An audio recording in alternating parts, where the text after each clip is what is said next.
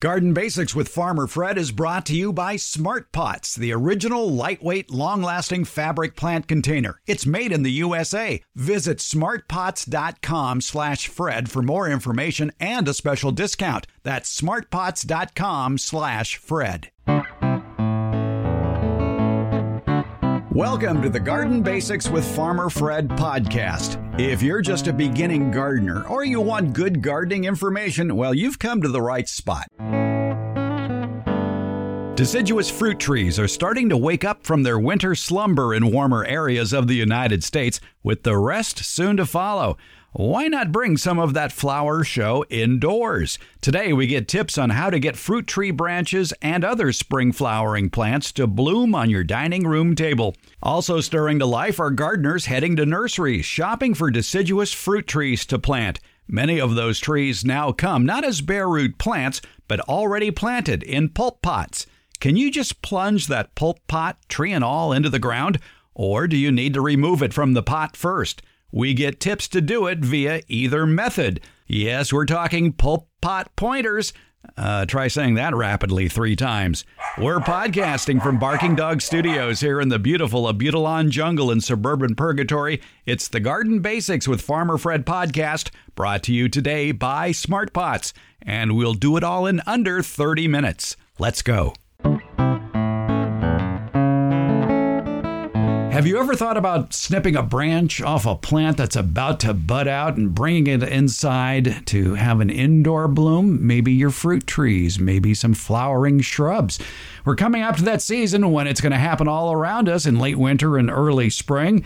Are there some secrets to forcing those blooms indoors? Let's find out. We have the bloomin' horticulture teacher here with us, retired garden professor Debbie Flower. Is here. And Debbie, forcing blooms, it's not as simple as just cutting off a branch of a peach tree or forsythia that has buds on it that are about to open and sticking it in water indoors? It can be. Okay, then let's move on to something else. But it has to be done at the right time. The plants that are typically forced are fruit trees, flowering fruit trees, forsythia, and quince. And they are just what you said. Take a cutting, bring it in the house in winter, so the plant is apparently dormant, put it in a vase of water, and the warmth of being indoors will open it up. But, as I said, it has to be done at the right time. Dormancy is a process where the plants shut down, and it protects them from bad conditions. In this case, winter cold and low light levels. And so they won't grow. There are actually 2 types of dormancy. One is interior dormancy, and that's when they won't grow even if conditions are right for growth. And it's brought on by the changes in day lengths and changes in temperatures. And the other is exterior dormancy. And once the interior dormancy has been satisfied, the plant sits around and waits for the proper growing conditions. Interior dormancy is satisfied by cold, and that cold is measured in the buds of the plant. So in order for a plant to successfully force, the interior dormancy has to be satisfied, meaning the plant has to have had enough cold. Once that's satisfied, you can take a cutting, bring it in, and the warmth of being indoors will open up those flowers, and you can have a beautiful arrangement. My mother used to do it in a big vase right beside the fireplace every winter, and it was just cheerful to have in the dead of winter a bunch of flowers growing. What was she taking cuttings of to do that? Ornamental crabapple, I believe, and cherry. Okay. I don't think we had forsythia in that yard. How do you know if the plant has received enough cold to satisfy its interior dormancy? You can be all technical about it, research the plant, find out how much cold it needs, and we often check that information when we're planting a new, let's say, apple tree. Is it going to get enough dormancy to actually grow in our environment? Enough cold to satisfy its dormancy so it will grow in our environment or not? If not, then you don't want to plant it because it won't be successful in your yard. So you see those chill hour numbers often on tags of fruit trees. Mm-hmm. Things like quince and forsythia and ornamental fruit trees often don't have those numbers next to them, so you really don't know. There are places you can go and check it out, but it's kind of... I'll let you look into that if you want to do it. The easier way is to check the buds, the flower buds on the plant. And if they are really quite full, maybe pushing almost, then they're probably have received enough dormancy and those plump buds will likely open when you bring them indoors. Even though they're fully closed? Or Even should though there be some white showing? No, even though they're fully closed. Okay. So they're waiting for the warmth to open that bud. The flowers are very sensitive to cold. So this interior dormancy prevents them from opening on a warm day in midwinter and then exposing the flowers to cold, which would then mean in a fruit tree you're not going to get a fruit, or in any other plant you're not going to get a fruit that will produce seed, which is part of the goal of the plant.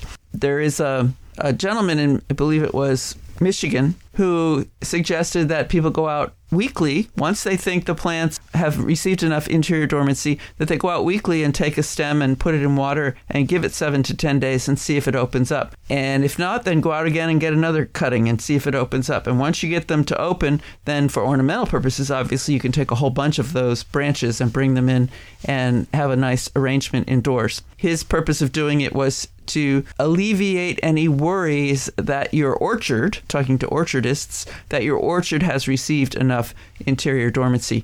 As climate changes, different places are warming up and not experiencing as much of the cold, which needs to be between about 35 degrees and 50 degrees. And it's counted by hours. And if temperatures get above 60, then you start subtracting hours from your already accumulated chill or cold hours. So as places warm up, the amount of chill hours is changing, and you might have a whole orchard that's not going to produce flowers and fruit if its interior dormancy is not satisfied. And that's a very complicated mathematical formula, too, for subtracting the number of hours. I think it's above 60 or 65 degrees. And that is a whole other classification called either chill portions or chill units. It's throwing us all for a loop. Because basically, you just can't just look at the number of hours between, say, 32 and 45 degrees and run with that. You got to consider the heat we're getting in January and February now here in California, for example. Right. I was seeing on the news yesterday that Texas people were sunbathing and swimming.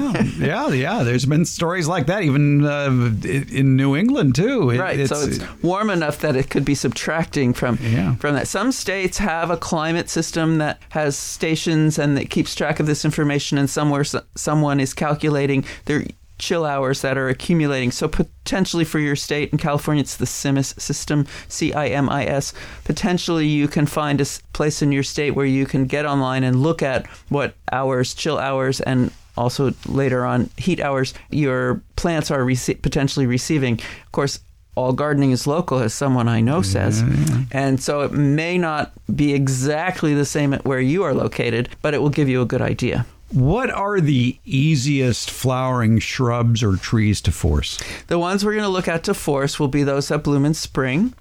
And the easiest are forsythia, quince, flowering quince, not edible quince, although edible quince might work as well. And then the flowering fruit trees, not necessarily the ones that produce fruit, but the ornamental flowering fruit trees. Well, that's my big worry about if I went crazy and wanted to force all these stems indoors is, I'm not going to have any fruit left on the tree. So maybe in your yard, plant some flowering cherry or flowering peach trees. Right, and you can even keep them short if you follow that short pruning technique. Yeah, but there's no reason to other than to keep your feet on the ground, which isn't a bad idea. Yes, when you're going to take in winter, when it's cold and uncomfortable outside, if you're going to take those branches, it's nice not to have to climb a ladder. So basically, it's as far as fruit trees go, it would be probably anything that begins with the word prunus. Right. If the genus is prunus, and that includes almonds. They're a very early bloomer. If you can grow them in your location, they would be a good choice, yes. Yeah. Prunus work fabulous. What should be the size of the stem you cut? They're the newest growth, so they're going to be pencil diameter or even narrower. All right, and about pencil length, 7 inches, 8 inches? The ones my mom collected were 30 inches. Oof. I was young enough that I was aware she was doing it, but I didn't watch the process. Were these vases that were 18 inches tall? Yeah, they were tall on the ground next to the fireplace, So something like forsythia would produce. Forsythia, I prefer when forsythia is pruned in what's called renewal pruning, which means you take out whole stems to the ground 1/3, all the stems that come out of the ground, take 1/3 of them to the ground every year. You can wait on your forsythia pruning until you want to force those flowers. Then you go out and do your renewal pruning, which is taking 1/3 of the oldest branches all the way to the ground. So it's the oldest branches. The oldest, right. So they're going to be the thickest, but they're going to have newer growth on the tips. And bring those in, force them, and you can just put the fat stems in water. That would work too. Or you can cut them down to size and use them in a more artful arrangement potentially, and you just use the tips, and they will bloom in the house. So you've pruned the plant correctly, and you have gotten a bloom in the house out of it. And so from that one, say, 30-inch long forsythia stem that you removed at the base, could you chop that into 3 or 4 different stems and something would bloom? Yes. Mm-hmm. All right. So forsythia, quince, and I like the flowering cherries myself. Yes. Especially if they have a colorful bark, red maybe. That red should hold when you bring it indoors. Sometimes colorful stems change back to green when they warm up, but not in the case of those cherries. How long will they last in the house? It's not super long. Depends how warm your house is. Yeah. You're going to want to put it in a place that's cool. You want to change the water. You want to use, if you can, floral preservative to keep them healthy. So a week to 10 days, maybe. Okay. And you mentioned floral preservative, so something, the old 7-Up in there or whatever. Right. Or I've actually taken to purchasing the powdered, I think it's called Flora Fresh, and mixing it, and it works very well. All right. So why not have cut flowers indoors? It's such a beautiful, cheerful thing. I love it. All right. So just keep your eye on your flowering fruit trees and your flowering shrubs. One word of warning about quince. They have thorns. Yeah, they do. Yeah. They're armed and dangerous. Yeah. So I imagine there are some flowering trees that aren't fruit trees that might do well as forcing. Mm-hmm. Yeah. A plant that is beautiful and blooms in spring is dogwood. Mm-hmm. That if its dormancy has been satisfied, it will open when you bring a cutting indoors. All right. Bring those cuttings inside. Debbie Flower, good tips. Thank you. Yeah, you're welcome. You've heard me talk about the benefits of Smart Pots, the original award-winning fabric containers. Smart Pots are sold around the world. They're proudly made 100% right here in the USA. Smart Pots is the oldest and still the best of all the fabric plant containers that you might find. Many of these imitators are selling cheaply made fabric pots that fall apart quickly, but not Smart Pots. There are satisfied Smart Pot owners who have been using the same Smart Pots for over a decade, actually approaching 20 years. When you choose Smart Pot fabric containers, you know you'll be having a superior growing experience with the best product on the market.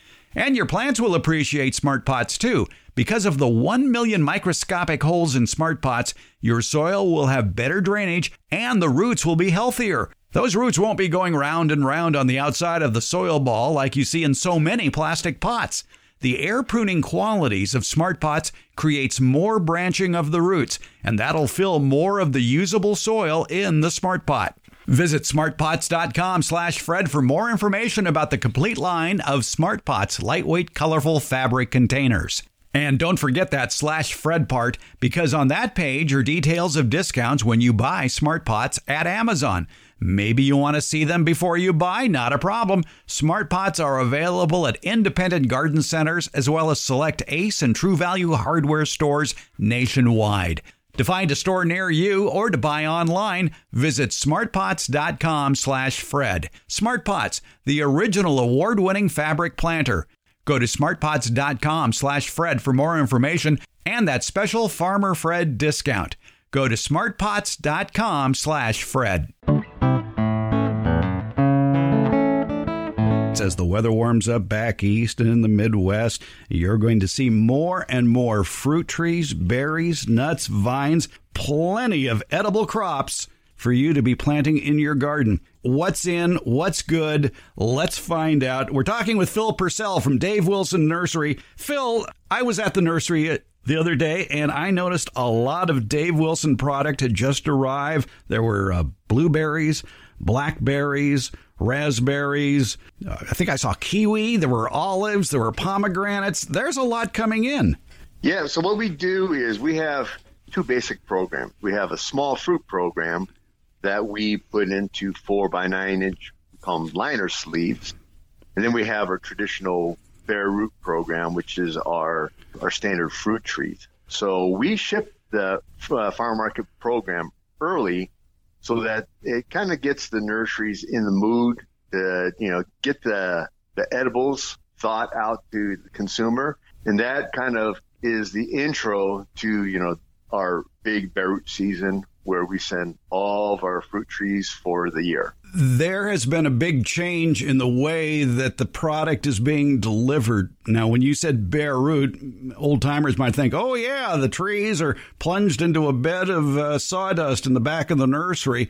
Well, not so much anymore. It seems like most berry plants and others are coming already in containers. Yeah. We've done market studies and the demographics has just changed where the younger consumer of fruit trees, they're just more comfortable with trees and berries and such in pots. They just feel a little bit more safer. We still grow our fruit trees as a basic bare root. And kind of give you a little background is that we field grow our trees and then we have just finished harvesting our trees where we have a digger, digs the trees up. We plant our trees about 4 or 5 inches on center. And when these trees come out of the ground, it's just a dormant top and bare root. We grade everything out and then we bundle them. Then we ship them to our retailers. The retailers now, instead of just plopping that tree out of the sawdust bin, and some of them still do that and selling them, a lot of them have gotten into just going ahead and potting them. A very popular way of doing it is putting them into a pulp pot, which is biodegradable. It's just a way to get the plants out for the newer gardener who's not quite comfortable with just seeing a tree, a stick, and bare root and not knowing what to do with it. What do they do with the pulp pot when they get it home? So what they do is, the nice thing about the pulp pot as opposed to a bare root, if you get a bare root tree, you need to plant it that day. With a pulp pot, it allows you to go ahead and prepare the soil and such, and you can wait till, you can plant it right now or you can plant it in the spring. But you plant the tree in the pulp pot. It's made out of a paper product, pressed paper. So you can plant that tree in this pulp pot like you would a normal plant. And after about 6 months, the pulp pot itself will disintegrate and the roots will keep on growing into the soil. So it just gives you a little bit more options of when to plant that tree. Can you help out that pulp pot to break down by perhaps soaking it before planting? Yeah, there's different ways of doing it. And actually, if you were to get a tree right now that is in a pulp pot, you can just pop it right out of the pulp pot and plant it in the ground as a regular bare root. But like I say, if you want to hold on to it, different ways of doing it is, like you said, soaking the pulp pot. We always suggest scoring the sides of the pulp pot in the bottom with like a utility knife to kind of help open things up a little bit to help the process of breaking down. And so why is it that it would be advisable to plant it in the pulp pot if you've been holding on to it for weeks or months? Is there something about the root structure inside? Yes. So what happens with the pulp pot is that it acts almost like a plastic container. If you don't have time to plant the tree right away, as the weather starts warming up, let's say you wait, from the time you get the tree and you can't plant it for a month. If you just get it out of the sawdust, it's already starting to send out feeder roots that can be damaged if you try to plant it as a traditional bare root. So by planting it in this pulp pot, it allows the plant to start rooting out within the soil of the pulp pot without disturbing it. It really minimizes the possibility of that tree crashing and not taking off. So with the pulp pot, it's sort of a little bit of insulation to help it get established in its new home. And then as the winter rains come or you're irrigating, that pulp pot breaks down and the roots go out and you've got yourself a healthy tree. How deep should you plant that tree? Generally speaking, when you will buy a plant in a pulp pot, the nursery will have it planted at the level where we took it out of the ground. So it'll be, you'll see where the soil is. When you plant that tree into the ground, you want to make sure that you do not plant the tree in the pulp pot deeper than the soil level that is in that pulp pot. In fact, we always like people to kind of elevate the pulp pot a little bit so that it's, half an inch above your normal ground level. So any type of settling, you'll pretty much be pulp pot level soil, and your ground level will be about even. How do you get water inside that pulp pot then if you've just planted it all into the garden? Is there a lip around that pulp pot that you can cut off to perhaps make it easier for the water to flow into that area? Yeah, so what I like to do, and there's different methods, is that when you plant the pulp pot, I like leaving the pulp pot lip exposed, for the first few months. And when you water inside the pulp pot, just like watering in a pot, but then you also water on the outside of the pulp pot equally. And what that would do is it helps the water transpire from one to the other, so you don't get a stuck type of plant by watering inside the pulp pot and then watering outside the pulp pot. And this actually helps speed up the breakdown of that lip. By the summertime, that lip is just going to pop right off. It's going to, it will have disintegrated. Now, for those nurseries that still have true bare root, they do have their fruit trees, their bare root fruit trees plunged into a bed of sawdust.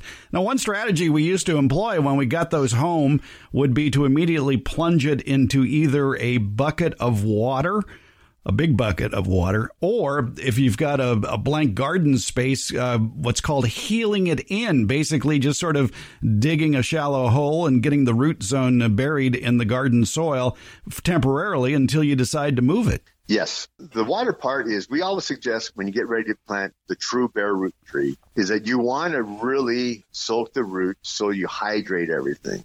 Let's say you bring it back from the nursery.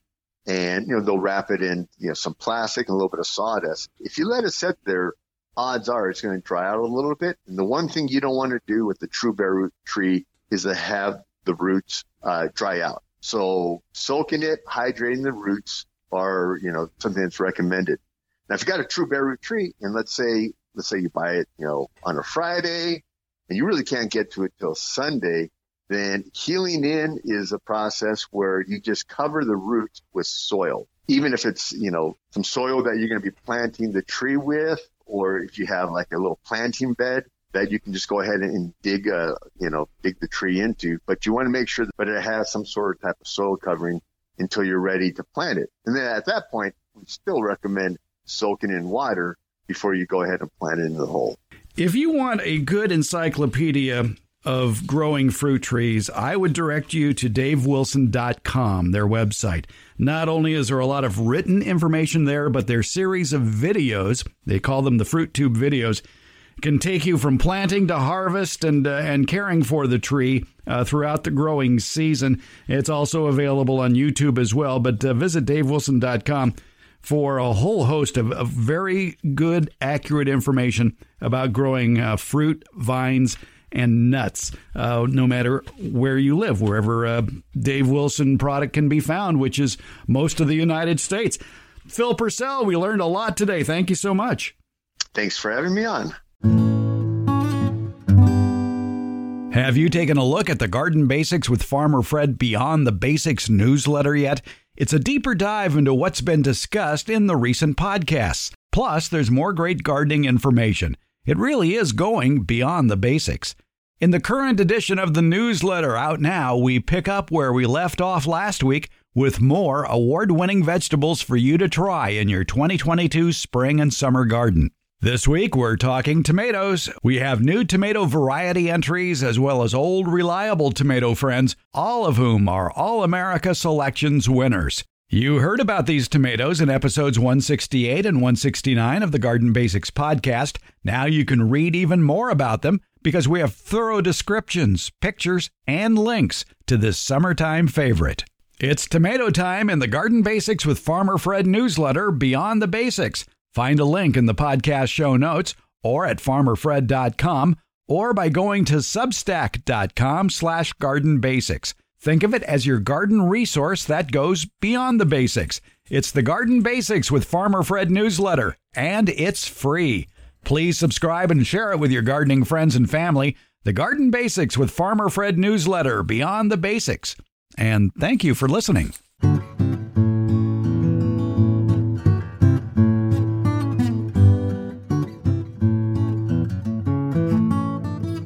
We're at the Fair Oaks Horticulture Center. We're in the orchards section, but perhaps instead of talking about good fruiting fruit trees, which we've talked about a lot before, how about some ornamental fruit trees that are mainly planted for the show of flowers? You could be planting them for the flowers any place in the country, really. The timing just will be different. Here we are at the Fair Oaks Horticulture Center in mid-February, and we've had a very unusual heat wave here, so many of the fruiting trees are already putting out flowers, which is even early for here. We're talking with Master Gardener Quentin Young. He's also the manager of Fair Oaks Boulevard Nursery. Is there much interest in ornamental fruit trees grown for their flowers during late winter, early spring? Sure, that's a big selling point for a lot of them, is that they also look good in the landscape when they're flowering. So they could actually do double duty. There are some that are flowering now that will produce edible fruit, and then there are others that are not known for their edible fruit, but really have beautiful flowers. Exactly, yeah. So right now, if you're an allergy sufferer, you're going to be noticing the acacias are in bloom, but that's a beautiful yellow flower. And then probably the earliest blooming ones are going to be your saucer magnolias as well. Right. And of course, you wouldn't be eating acacias or saucer magnolias. I guess you could make tea out of the magnolia flowers. But like there's the Eva's Pride peach here that's already in full bloom. It looks absolutely gorgeous. And now if you can just stave off peach leaf curl, you'll be okay. Yeah, unfortunately, the good thing about not having as much rain this month is that I think peach leaf curl won't be as bad this year, but the downside is that we need the rain. The Eva's Pride peach, it's a very early flowering peach, and often the problem is that it leaves out usually, according to our regular climate, when it would be pouring rain. This year it didn't, though. What about some good examples of ornamental fruit trees that are produced for flowers? What are some of the varieties that really do produce a standout show? You think of Washington, D.C. and the cherry blossoms. Yeah, so all your flowering cherries. We're lucky on the West Coast. We have our native red buds. Those will show you a really beautiful display of color. And then we're going to get into, even though they're not a tree, they can be quite large. The ceanothus, our California lilacs, even though they're not a true lilac. We've already talked about the saucer magnolias. Don't forget the purple leaf non-fruiting plums. So there's quite a few really nice spring flowering trees that won't produce fruit if you don't want them to. Is there a general rule of thumb? Because I get this question a lot from people who are driving around and they see a row of fruit trees in bloom and they really like the color. And they were wondering, well, is it a peach? Is it a cherry? Is it a plum? Do particular varieties have particular colors? I think so. So most of the plums are going to be either a pale pink going into white, but most of the peaches and nectarines are going to be, to me, a very dark pink with a darker center. Wild almonds are usually white, and then, like I said, with the acacias, those are almost always yellow. So if you just want some fruit trees for the show and maybe not necessarily outstanding fruit, you might try some of these ornamental fruit trees. They will produce fruit, though, and you might find a use for it. Yeah, and like I said, just grow something that you like to eat and then you go from there. There you go. Quentin Young, Master Gardener, manager of Fair Oaks Boulevard Nursery as well. Thanks for showing us the pretty flowers. Thanks for having me, Fred.